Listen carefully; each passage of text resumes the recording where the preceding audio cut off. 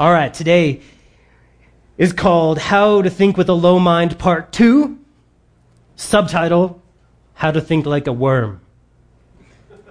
How to think like a worm. But you have to say it with a Scottish accent to really get the full effect. How to think like a worm.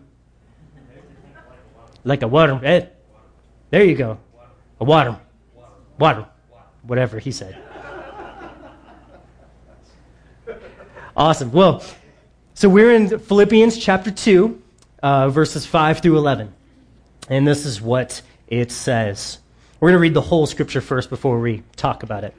Let this mind be in you, which was also in Christ Jesus, who being in the form of God, did not consider it robbery to be equal with God, but made himself of no reputation, taking the form of a bondservant and coming in the likeness of men. And being found in appearance as a man, he humbled himself and became obedient to the point of death, even the death of the cross. Therefore, God has highly exalted him and given him the name which is above every name, that at the name of Jesus every knee should bow, those in heaven, those on earth, and those under the earth, and that every tongue should confess that Jesus Christ is Lord, to the glory of the Father. Wonderful. I don't even need to say anything. That is so glorious and wonderful what Jesus has done for us.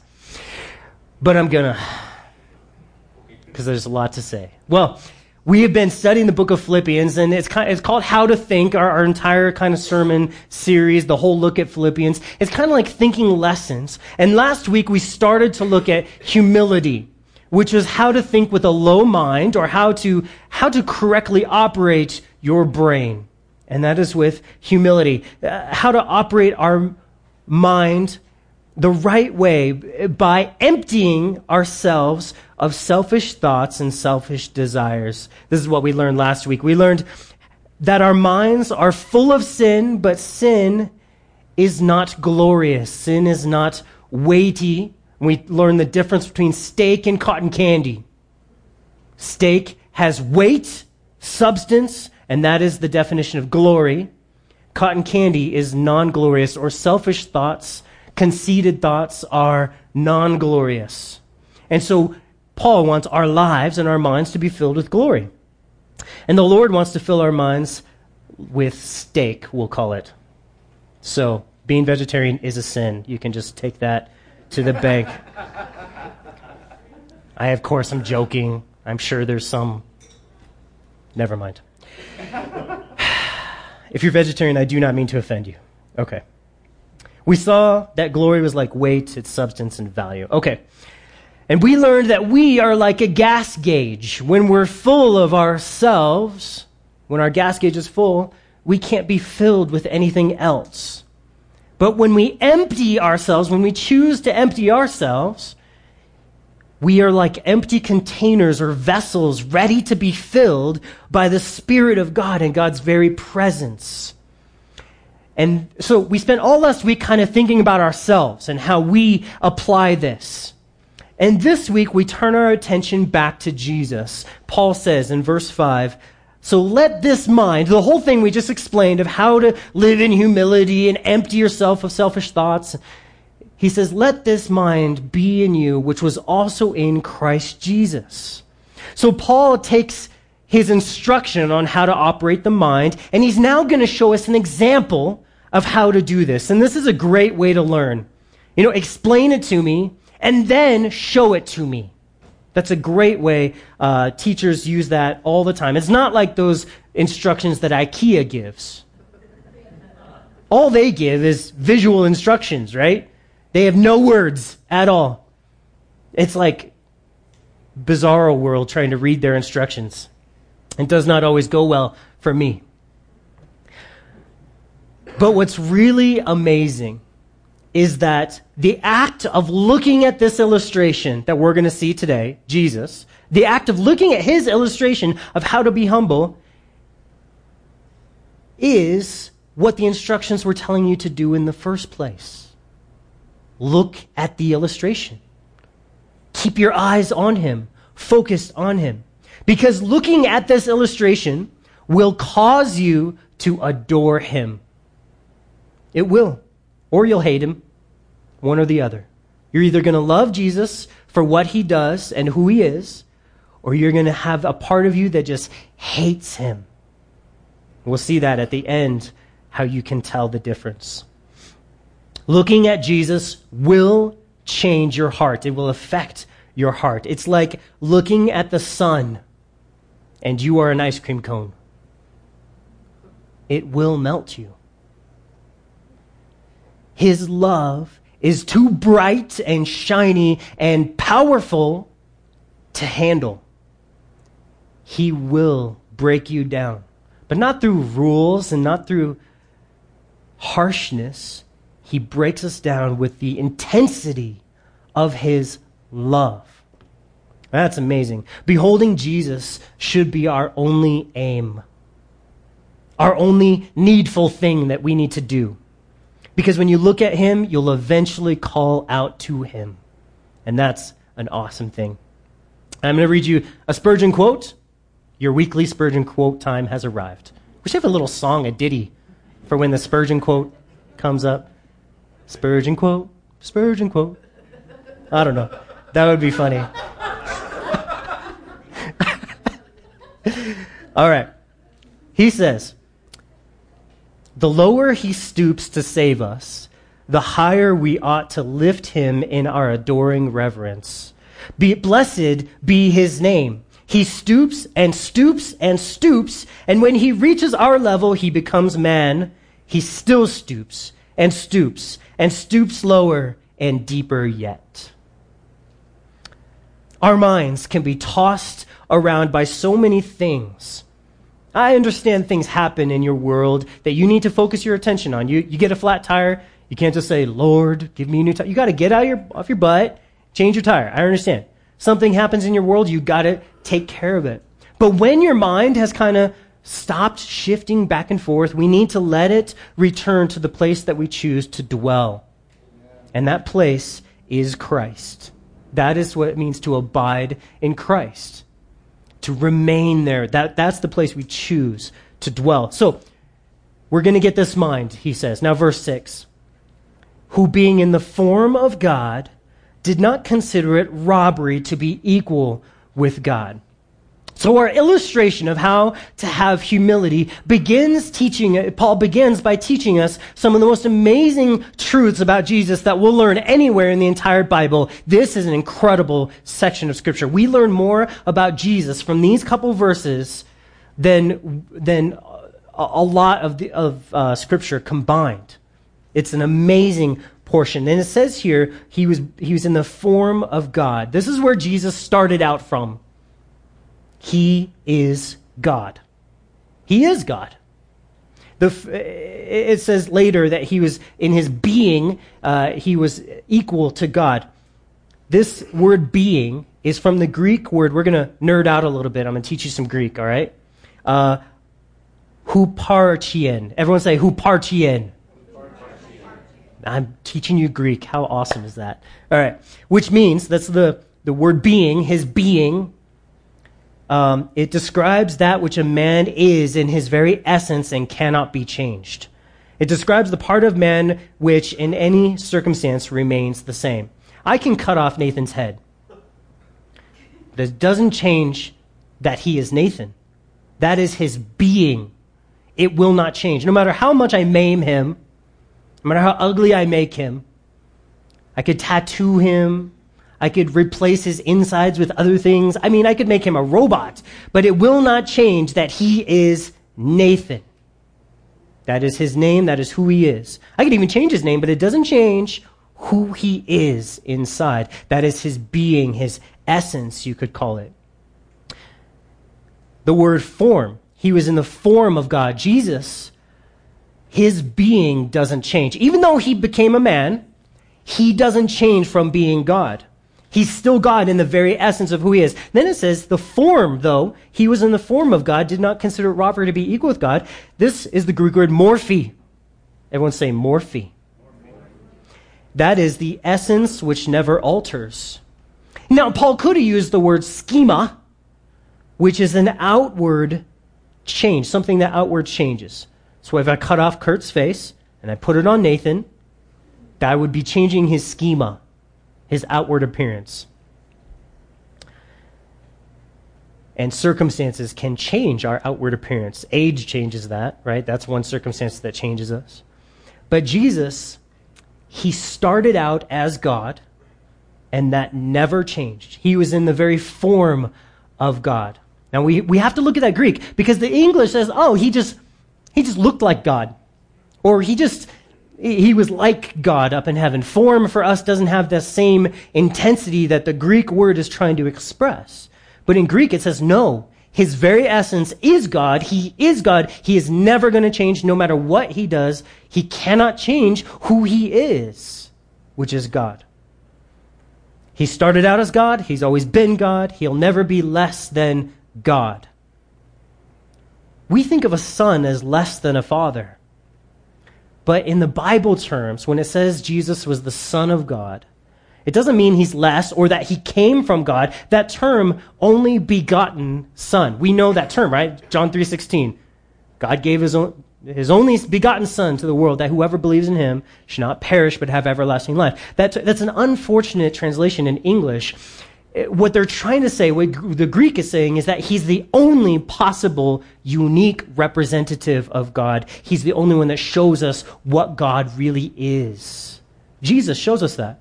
You want to know what God thinks about something? Look at Jesus. You want to know what God would do if someone needed something? Look at Jesus. Anything you need to know about God, Jesus is the illustration of that truth. So, Jesus starts out on high in this illustration. We got to see where Jesus starts out from, because God is high. Just how high is God? Please, no 420 jokes. I knew someone would do it, so I just started it. But in Isaiah chapter 57, verse 15, we need to see how God describes himself. Check this out. Isaiah 57, verse 15. This is one of my favorite verses, and I have it highlighted, underlined, starred. It says, "For thus says the high and lofty one, who inhabits eternity, whose name is holy. I dwell in the high and holy place." So God's description of himself is, I am the high and lofty one. I don't even know what that means, but it's way up there and it's lofty. What does that mean, God? Well, he's saying I inhabit eternity. That means I can't even be contained by all of time, eternity. I am too big for time. His name is holy, which means his nature is perfect. Every aspect of who he is perfect and infinite. And it says he dwells in the high and holy place, which means he's totally fine by himself. No one is even worthy to be with him, be in his presence. Yet, what does the next verse say? He says, I dwell in that high and holy place with. That word means he likes to be with certain people.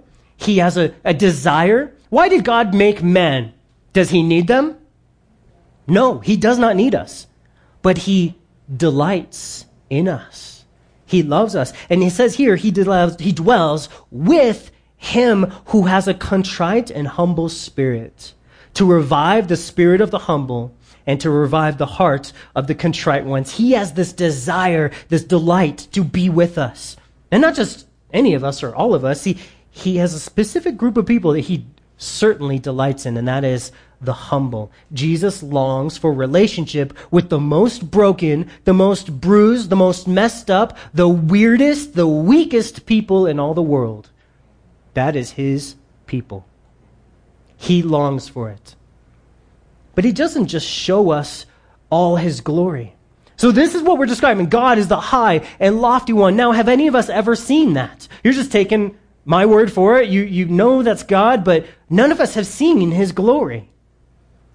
Because if you've seen his glory, you would be dead. our mortal bodies actually cannot even see his glory because he is so good. In fact, it would violate our free will. If you saw his glory, you must confess, you are Lord, you are glorious, you are amazing, and you wouldn't even have a choice to choose something else because you would say, oh my gosh, he's so good. He is God. There is none other besides him if you would just see him. But God hides himself. He is hidden from our eyes. Why? Because he has given us free will. He says, I'm there and I'll show my glory in all kinds of ways, but I'm not going to force you. I'm going to give you a reasonable other choice. You can be an atheist if you want to be stupid.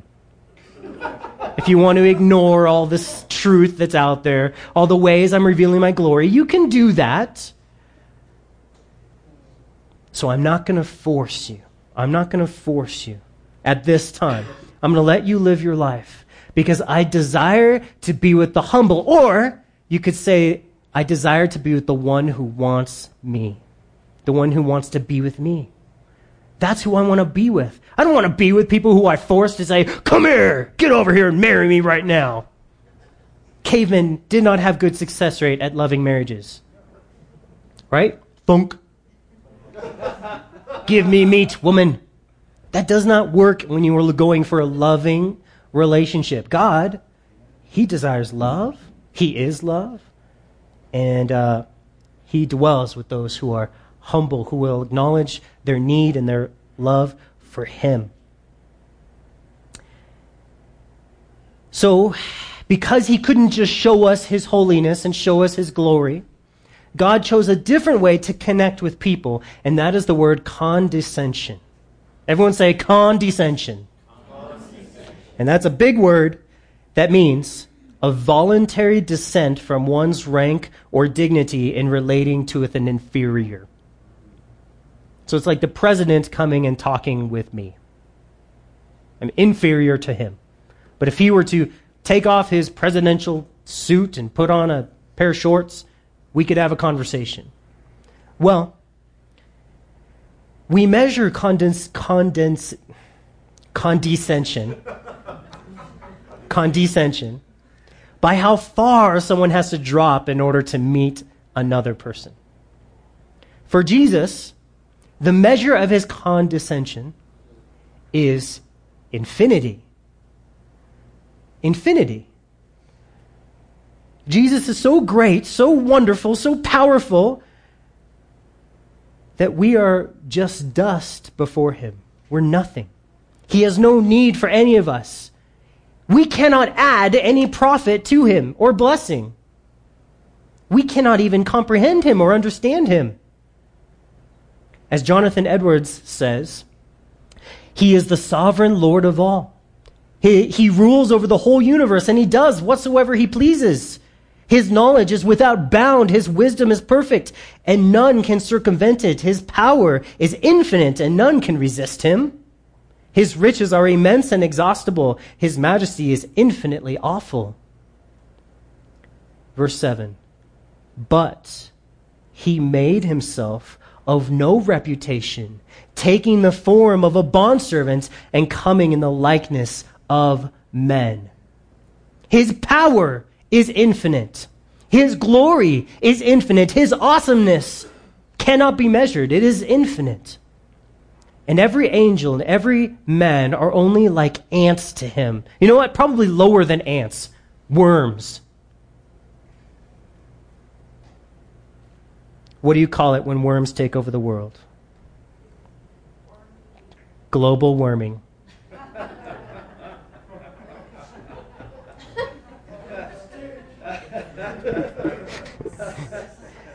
Why didn't the two worms get into Noah's ark in an apple? Because everyone had to get in pairs.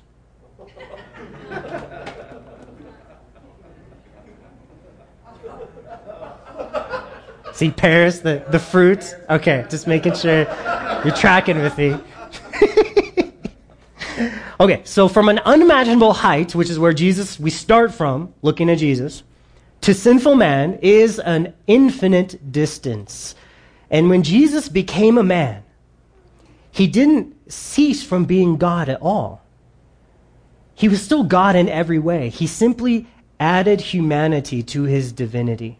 Now, there is a doctrine I want you to be aware of and be warned of. There's a doctrine that says Jesus, he wasn't God in all ways. Like he ceased from being omnipresent and omniscient. He literally didn't know that he was God. He learned that. And it's a heresy you need to be warned of.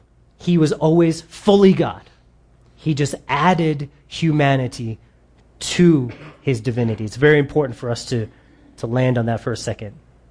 Verse 8, and being found in appearance as a man, he humbled himself and became obedient to the point of death, even the death of the cross. So Jesus operates his mind the way that Paul taught us, but totally different than I do. I'm like a worm standing on top of a couple more layers of dust to get on top of and higher than other worms around me. I don't often like to descend more than a couple layers of dirt, but Jesus descended so far.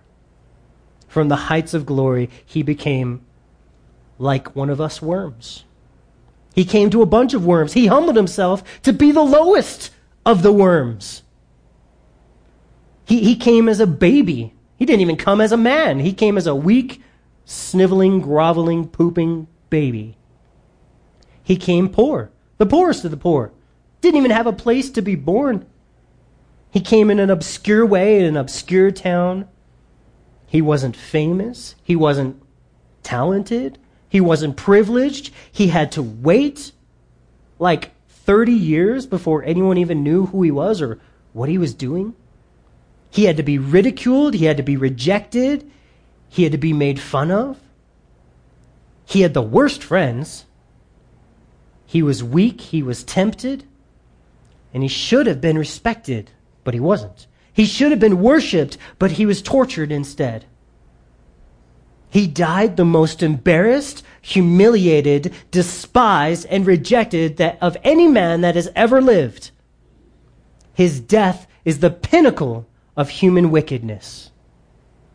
That all the people stood and said, "Crucify him," is the pinnacle of the worst thing anyone has ever done.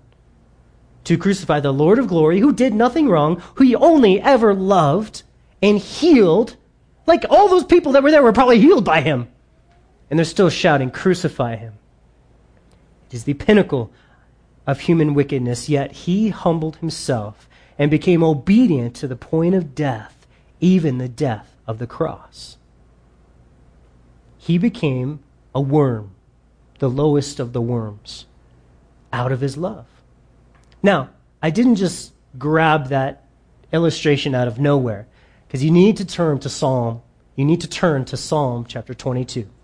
Psalm 22. You got to see this. This will blow your mind. It will rip down walls in your heart. It will cause selfish thoughts to dissolve like the sun burns away the snow in the summer, spring, whatever. Psalm 22, verses 6 through 8. You have to see this. This is a messianic psalm spoken in the voice of the Messiah, so Jesus is talking. But I am a worm and no man, a reproach of men and despised by the people. All those who see me ridicule me. They shoot out the lip and shake the head, saying, "He trusted in the Lord. Let him rescue him. Let him deliver him, since he delights in him." This is a very specific prophecy of exactly what would happen a couple thousand years later when Jesus is on the cross and everyone was looking at him and saying, well, if he is the Messiah, why doesn't he get himself down off the cross? He trusted in God. Let him deliver him. They actually said these exact words. And Jesus says, this is all part of it. I knew this was going to happen. I know that men were going to reject me because I am making myself a worm. A worm. A worm.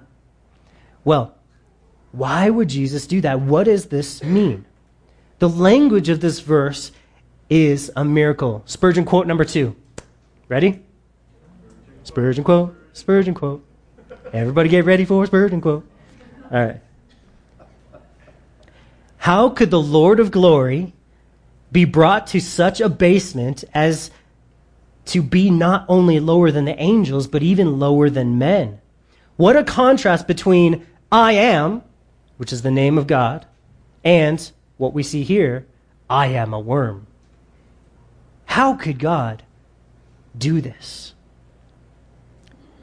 Now we're going to really blow your minds. God's word is unbelievable. Jesus' love is out of control. It's so amazing. And we see it in this word worm, okay? The Hebrew word for worm is tola. Everyone say tola. All right, now with a Hebrew accent, tola. All right, good. Well done. It's translated 2 ways. It has 2 meanings in the Bible. One is scarlet, and the other is worm. Why would the same word be used for both scarlet and worm? Because in the Bible days, all throughout history, whenever people needed scarlet cloth, they would grind a certain worm called the tola worm into a pasty, blood red substance, and it would be used as a dye. So everywhere that you see red cloth, they had to go out, find these worms, grind them up, and that's where they get red dye from. Henry Morris explains what we're seeing here better than I could, so I'm going to read his explanation. When the female of the scarlet worm species, the tola worm, was ready to give birth to her young, she would attach her body to the trunk of a tree. Whoa. You got it, right? If you don't get it, hold on. Fixing herself so firmly and permanently that she would never leave again. The eggs deposited beneath her body were thus protected until the larvae were hatched and able to enter their own life cycle. As the mother died, the crimson fluid stained her body and the surrounding wood. From the dead bodies of such female scarlet worms, the commercial scarlet dyes of antiquity were extracted. The little baby larva would eat the mother. And what would be left would be a scarlet, red, blood red spot on the tree as these worms go and live their life. Now, what's even crazier is that 3 days later, that blood red spot would turn white as snow and flake down and fall like snow down the side of the tree. Now, if this isn't the coolest picture of Jesus I have ever seen, and if you're not blown away by this illustration from nature and the Hebrew language, I just don't know what you're thinking. This is amazing. Jesus attached himself to a tree. He let himself get nailed to a tree. And his descendants, you could call them, us, we feed on his life that was given to us there. His blood leaves a stain on that tree. But 3 days later, it turns white and our sin is washed away forever. We never are punished for our sin again. And it's just glorious when you see that picture from the Hebrew language, from Psalm 22. Jesus became a worm, literally, to save all us worms, right? Verse 9, back in Philippians. Therefore, since Jesus did this whole worm thing, since Jesus was so amazing, therefore God has highly exalted him and had given him the name which is above every name. What is God's response, the Father's response to the obedience and the humility of Jesus? God lifts him up. Jesus had only one thing that mattered to him, and that was obeying his Father, right? His Father gave him command. He said, I do it. He said, obeying God, obeying my Father. That's what humility leads to. Obedience. And humble obedience is something that God loves to exalt. He loves to fill those empty vessels, those empty gas tanks we saw last week with true glory, with His Spirit. He loves to exalt them. No matter how... Let me start that over. Lives that matter are humble. And they're so humble that obedience is their only desire. When we suffer for Christ, even if nobody sees, it still glorifies God and pleases God, and He can still fill our life with His glory. This is what's amazing about being a Christian and following the Lord, is that everything matters. When you're living to please the world, only what they see matters. I mean, you're like, I'm cool, and so you do your hair and you put on fancy clothes and you go and you show up and you're like, I'm cool. And they're like, yeah, you are cool. You must look like that all the time. And they don't see when you wake up and you look like a disaster, a train wreck. They don't see that. And so your life is divided into these segments, the public you and the private you, and it's hidden. That part is hidden. But when you follow Christ, everything God sees and God's involved in every part of it. And He's shining light everywhere, and He's giving you glory, and that's why it matters when you go into your closet and you seek the Lord away from people. You don't let them see you, because God sees you and God rewards you openly. He lifts you up. Jesus honored His Father in secret, and the Father lifted Him up in public. And God the Father does this for Jesus. Jesus didn't have to exalt Himself, and humility doesn't feel the need to talk about itself. But the Father, our Father, loves to talk about us when we're humble. Now look at verse 10. That at the name of Jesus, every knee should bow, those in heaven and those on earth and those under the earth. That every tongue should confess that Jesus Christ is Lord, to the glory of the Father.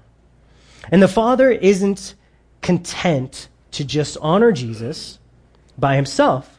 He is going to require that every being in the entire universe worship Him. This is what God is interested in now. He's like, I love Jesus, and you all need to love Jesus too, because He is awesome. You guys don't even know how awesome He is. I do. And Jesus, He was infinitely humble, so His glory is going to be infinite as well when people see Him as He truly is. Our hearts need to feed on His humble example. Our minds need to linger at the cross and think about His humiliation. We need to ask ourselves this question: what does the cross matter to me today? What does it matter in this situation I'm in? With this relationship and the struggles here, how does the cross change it? This is how Jesus thought like a worm. He emptied Himself of all His selfish ambitions, anything that He wanted to accomplish or have, and He lived in total dependence on His Father. He didn't depend on Himself and His ideas. He depended on His Father. And our response to this beautiful life of Jesus and this submission of Jesus should be what's described here. This should be our response. That at the name of Jesus, every knee should bow. Those in heaven, those on earth, and those under the earth. And every tongue should confess that Jesus is Lord, to the glory of the Father. Our response when we see Jesus on the cross should be to bow the knee and to confess His lordship. So we can apply this to our life in very practical ways. I'm having an argument with someone. Let me look at the cross. Okay, Jesus is humble and glorified the Father, so I'm going to bow my knee to Him, and I'm going to confess His lordship. Lord, what is it that you require me to do in this situation? Shut up and don't fight for my rights. What? That's not what I want to do. That's not what my flesh desires to do. I'm sorry. I thought you just said I was Lord. Are you going to confess me as Lord and bow the knee to me? Pour your life out as an offering for me? Or are you going to continue living in your selfish, self-absorbed, fleshly, flesh-pleasing life? Obviously, this is not popular to preach on. I thank you all for not throwing things at me. Every human, those are the ones on the earth, every angel, those are the ones above the earth, and every demon, those are the ones below the earth, everyone is only right when they recognize and act on who Jesus is and what he does. Everyone who doesn't respond to Jesus is in rebellion against God and in league with Satan. Just not humbling yourself. That's what that is. Worms are good at one thing: bowing down. When I picture a worm crawling, even the crawling looks like it's just bowing down. Just bow, bow again, bow again. That's what that looks like to me, right? So why is all of this important? If we can say, truly, it doesn't matter what happens to me in my kingdom, I only care about Jesus and his kingdom, then we will be completely safe. We will be completely victorious because we are in Christ by faith. So his kingdom is our kingdom. If you'll just let go of your flesh's idea of what you want your kingdom to be, you can just partake in his kingdom. We are his body, united with him. When we get killed or die, we only get to experience more of Jesus without limitations and free from all restrictions. So death is gain. The more we suffer, the more we can rejoice, for Christ rejoices over us and in our sufferings. He gives us victory because his kingdom is grown as we suffer. His kingdom benefits when we suffer. So that's how we rejoice. We don't put on a fake smile and say, oh, I love suffering, because that's dumb. Nobody likes to suffer. God knows it's suffering. It wouldn't be called suffering. It'd be called party time. But that's not what it is. It is suffering. But God says there's a joy that happens because you see his kingdom and not your own. And that's how humility can affect, Jesus' humility can affect the way our brains work. When we see his love and his humility, it affects the way that we live. Now, this text that we just read is a test for your soul. When you hear about Jesus being exalted by the Father saying, Jesus, I place you at the right hand of, you sit on the throne, all authority and power is given to you, and I glorify you for what you did on it. If your heart rejoices in that, if that tastes sweet to you, that Jesus pleased God and God is rewarding him and blessing him, then your soul is in a good place. Your mind is working properly. If it doesn't really matter to you that God exalted Jesus, it speaks volume of your relationship to him. Let me explain. Last week, I was able to do Jeremy and Jill's wedding, and it was hotter than the blazes of hell. It was hot. Oh my gosh, it was so hot. We're sitting out there, and the sun's beating on us, and it's glorious. It was a wonderful wedding. Preached the gospel to like 200 people, so pray for all them to get saved. But before the wedding, Jill got all gussied up, right, in her beautiful dress. They had her come down the stairs, and her dad and her 3 brothers were at the bottom of the stairs waiting. This was her like presentation to them, okay? So as she came down the stairs, her dad lost it. And he's this big farmer, right? He lost it. And he cried. If he's watching right now, sorry. But it wasn't tears of like, oh, she's so ugly. Of course not. He's so happy. And it's very emotionally effective in his life because he loves to see his daughter exalted. Because he's been with her. He saw her born. He had a role in that. He saw her fall. He saw her cry. He comforted her. He saw her grow. He saw her learn. He taught her. And through all of this, he developed a relationship with her. And so, when he sees her finally exalted, because a bride is exalted on the day of her wedding, right? That is the highest exaltation. She's exalted. She's the center of attention. Her beauty is so amazing, and he weeps for joy. Why do fathers of the bride weep when their daughter on their wedding day is exalted? Because of relationship. Because they have a connection. They've walked with them. Now, the Father exalts Jesus, and the Father is so excited about it. And we read this sometimes and we're like, okay. I don't really get it.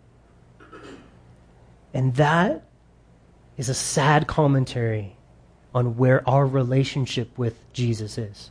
Because if we were really close to him, and if we really sought him and engaged with him, we would have this joy at Jesus' exaltation, like a father of the bride on the day of her exaltation. We would have this emotional response, this connection.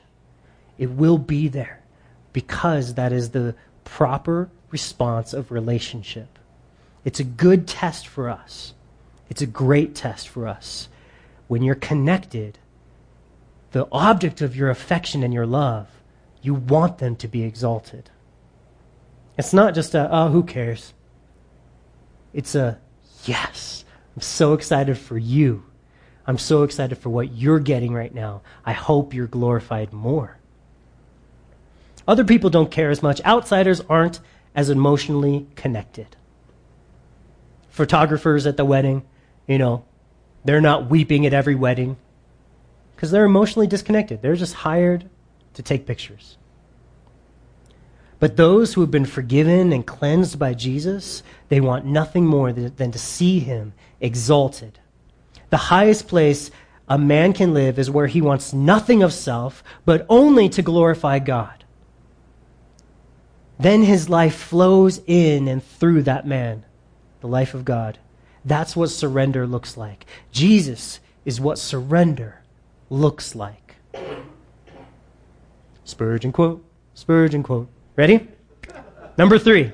I don't always do 3 Spurgeon quotes, but when I do, it's a good sermon. But this one just cut me to the heart. He says, "Oh, I have striven for that. Would to God I might attain unto it. I have now concentrated all my prayers into one, and that one prayer is this, that I may die to self and live wholly to him." That is what thinking like a worm is. Amen? Amen. You guys may have received this little page as you came in. We're going to end our sermon in just a moment. The sermon itself is done, but I wanted to walk through this page with you guys real quick. This side is just notes. This is what you take notes on. I don't need to explain it much. This side is great. This is called the Romans Road, and you may have heard of the Romans Road, or you may not have heard of the Romans Road, but we're going to go through it a little bit just to make sure that you understand it. Because with all that we just talked about, you may be like, wow, this is heavy. I am kind of blown away at Jesus, and I would like to be saved. I would like to have Jesus be that for me. I want to be connected to him. I want to get saved. This is a great help in understanding what the gospel is. The gospel saves people. The gospel is the entirety of God's message. God saves people. But this helps us understand how he saves people. It's a really good way to think about it. So number 1, we think about the problem of sin. And in Romans 3:23, it says, "For all have sinned and fall short of the glory of God." This is the problem. Everyone is in need of forgiveness. Everyone's a sinner. Now, number 2, we have to understand the implications of that, what that means. Number 2 is the wages of sin. So unfortunately, all of us are sinners, and there's a penalty for that. It says, Romans 6:23, the wages of sin is death. And spiritually, that means you die. Not only do we physically die, which is a penalty of sin, but also you go to hell.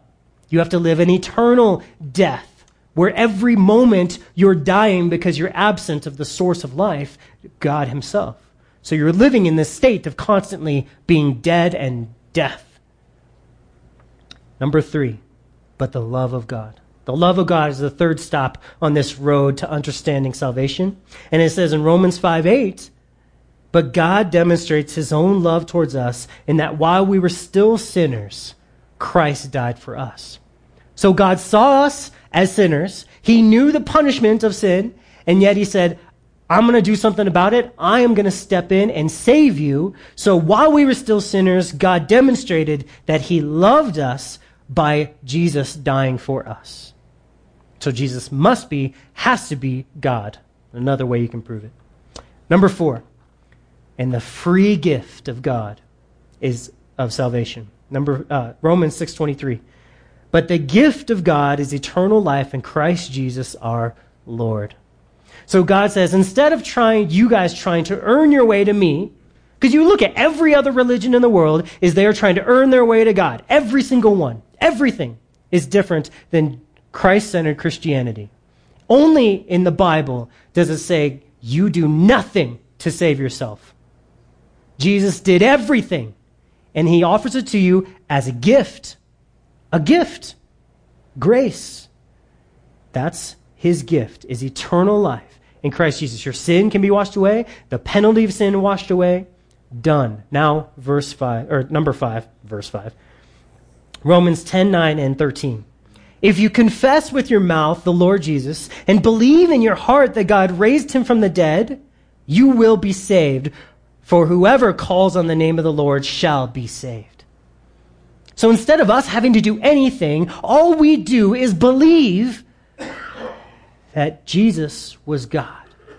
And believe that Jesus died on the cross as the substitute for my sin. And then believe that God, the Father, accepted that sacrifice and proved that when he raised Jesus from the dead. That's how the resurrection is so important. It proves that God accepted that sacrifice because death, the punishment of sin, doesn't exist with Jesus anymore. He's risen from the dead. He conquered death. So that is a very simple way, a very clear way to understanding the gospel. All right. Let's all bow our heads and close our eyes. Jesus, we have heard many things about you today. And Lord, I pray that they would become real in our hearts. And we're just going to spend a moment right now to seek you, Lord, and to thank you for becoming a worm for us, being the redemption and love that we needed, and also for doing the works that you did, dying on the cross, giving your life, paying the penalty. Lord, we thank you for all these things. You show us how to live with a low mind, the lowliness of mind, how to have humility. Lord, you show us the way to everlasting life. Now, if anyone in here would like to take that step to say, today is the first day that I want to receive Jesus as my Savior, I want to believe, that right now I just want you to raise your hand. And we want to pray with you and encourage you. This is not like we don't want any attention to be on you. You can be shy, that's fine. I just want to make sure that you have the offer and the invitation that today you were offered to receive Jesus and respond to Jesus' call in your life today to be forgiven. Anyone at all, just raise your hand and say, that's me today.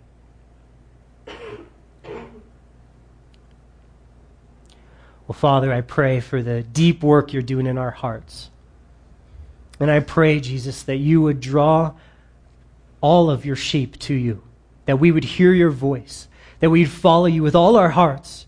And Lord, that we would rejoice that you are exalted. You must become greater and we must become less. We love that role, those of us that truly know you. We love when you are exalted because you are our dear brother and Savior. You have bought us and brought us into the family of the most holy God. And we love to see you exalted, Jesus.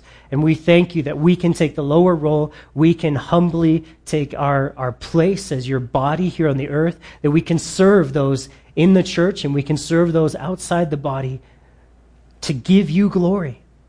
Lord, I thank you that we can do things anonymously and quietly and Lord, with no thought of selfish ambition. And I pray for our church, Lord, that we would be a picture of selfless living. Lord, that we would never want people to know our names, but only your name, Jesus, that you would be exalted above all our thoughts, all our desires. Lord, even our everything about our lives would just show your glory. Lord, create in us pure hearts. Help us to see your great love. In your name we pray. Amen. Let's go ahead and stand and worship the Lord.